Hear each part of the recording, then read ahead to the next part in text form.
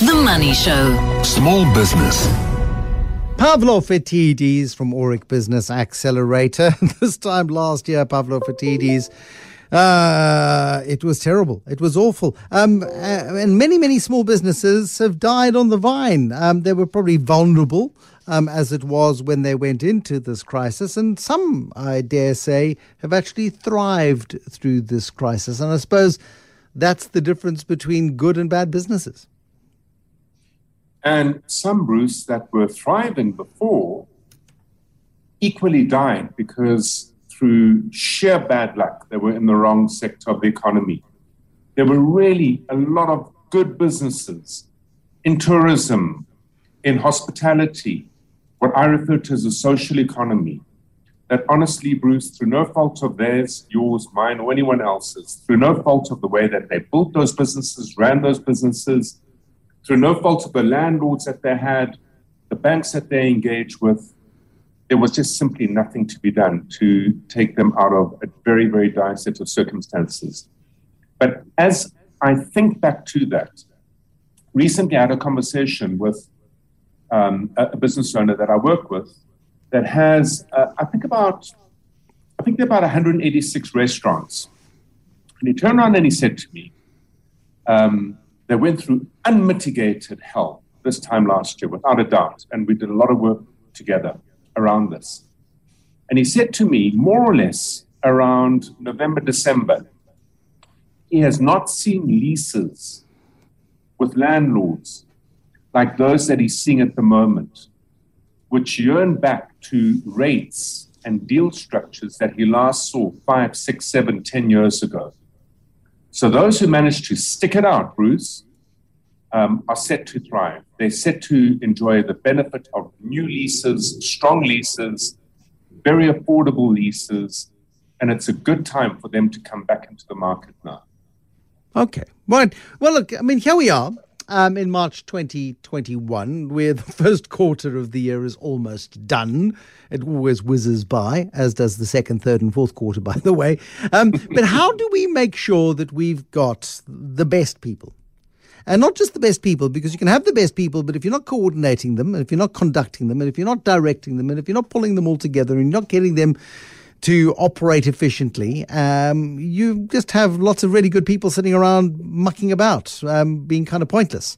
How do we get the right people to do the right thing at the right time and pull it all together in a way that sort of gets the very best out of our organization, but also, and here's your challenge, to do it at a rate that's actually affordable for a small business, because this isn't big corporate budget stuff with hordes of trainers and dancing monkey routines and all of that sort of thing. And Bruce, you know what?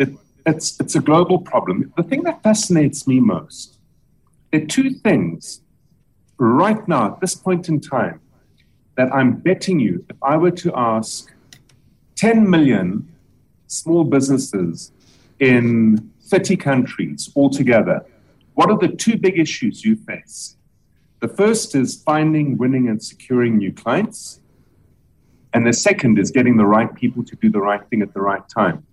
And what fascinates me in this whole process is never before have we as people been more educated, have had access to more skills, more learning, more tuition, some of it paid for, a lot of it free. Generally, people are more competent and better skilled than they've ever been before. And when I sit down with the business owner and I catch them in a period where they're feeling a bit glum, they're feeling that they have, again, Jack made the same mistake. Again, Mary did this. And I said, what are you saying? When they say to me, if you want something done properly, do it yourself. You need to do it yourself. Yeah.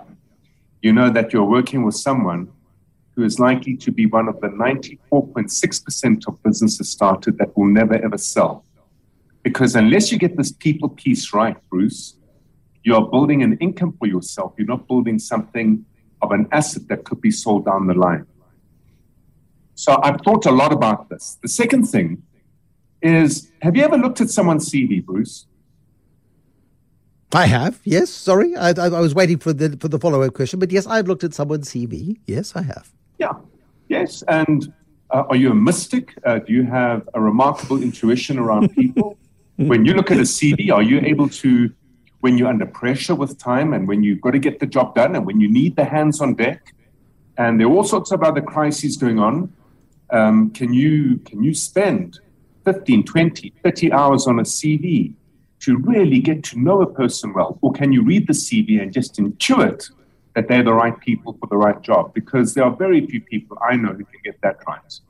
Unless, I mean, you can never give enough information. You can never, be clear enough. There's a fabulous live read from an audit firm on the radio right now talking about how hard it is to get that clarity. And that clarity is absolutely non-negotiable, or at least it should be. No, it's really hard, Bruce. When you look at most people's CVs, there's a series of bullet points around what remarkable skills they have, the true talent that sits in front of you. One would think that in reading most people's CVs, they could single-handedly build the base station on Mars. And the reality is, it means nothing. And I think that that's where we go wrong. So getting this right really has 6 elements to it. And it starts with why you exist. Why do you do what you do? If you as a business owner, Bruce, don't start with the end in mind and understand why you're doing what you're doing, it's really hard for the balance of the activity sets that you need to get this right to get them in place. And there are 2 issues that you face over here. The first is personal. As a business owner, are you building a business to generate income and income alone? Or are you building a business that you hope of a day, whilst generating income, you will be able to sell and exit in the future in order to gain a reward for the risk you've taken, and more importantly, some sort of financial reward that acts as your pension? It's a critical decision because it affects the way you look at people and talent in a business.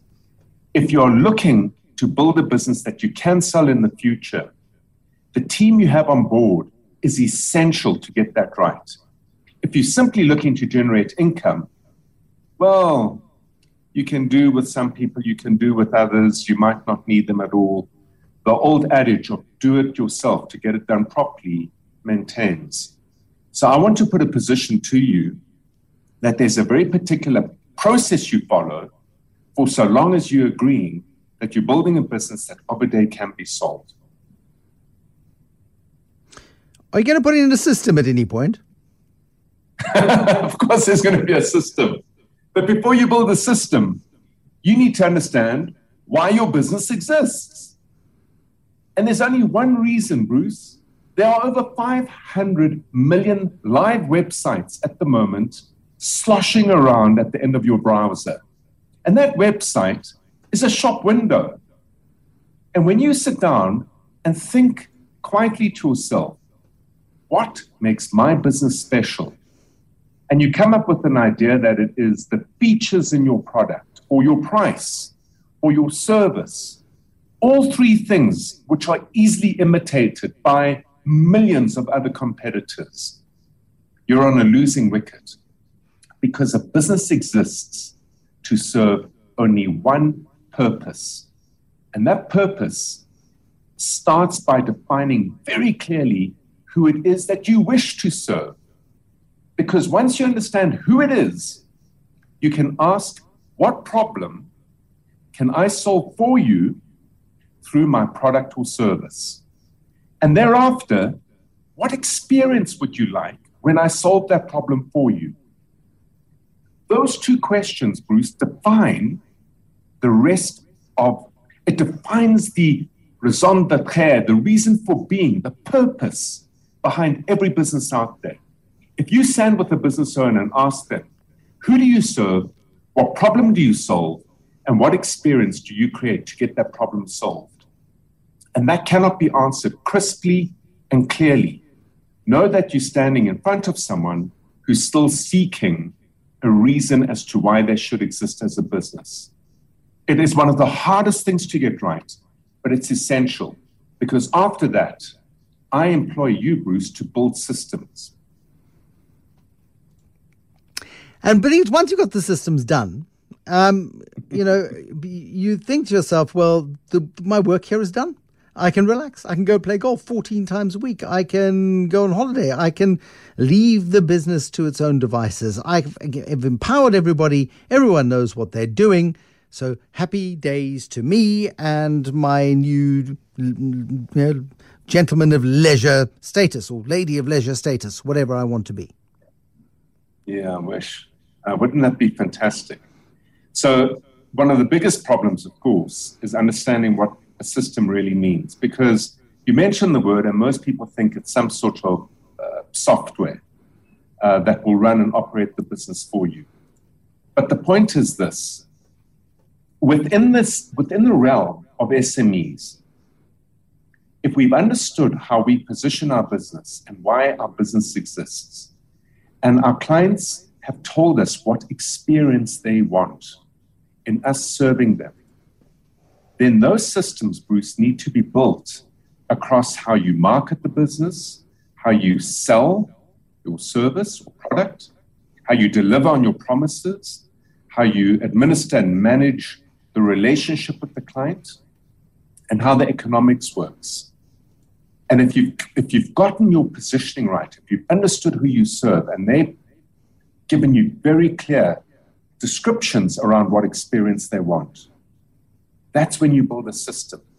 And the way you build a system, the 6 elements set you up to get the right people to do the right thing. Because every system is made up of activities placed in a sequence with a measured outcome. The activities are teachable. They can be captured in a very well, clearly defined job description, and they can be appropriately remunerated. And that means once built across the entire business and integrated together, systems enable the experience that your clients want. You now need to get people on board to operate the systems. And I think one of the fundamental mistakes we make in business is that we open up job opportunities. What we should be recruiting for are not employees to fill a job function. We should be recruiting system operators. Imagine this. You know the systems that you have built in your own business. You get a raft of CVs coming in.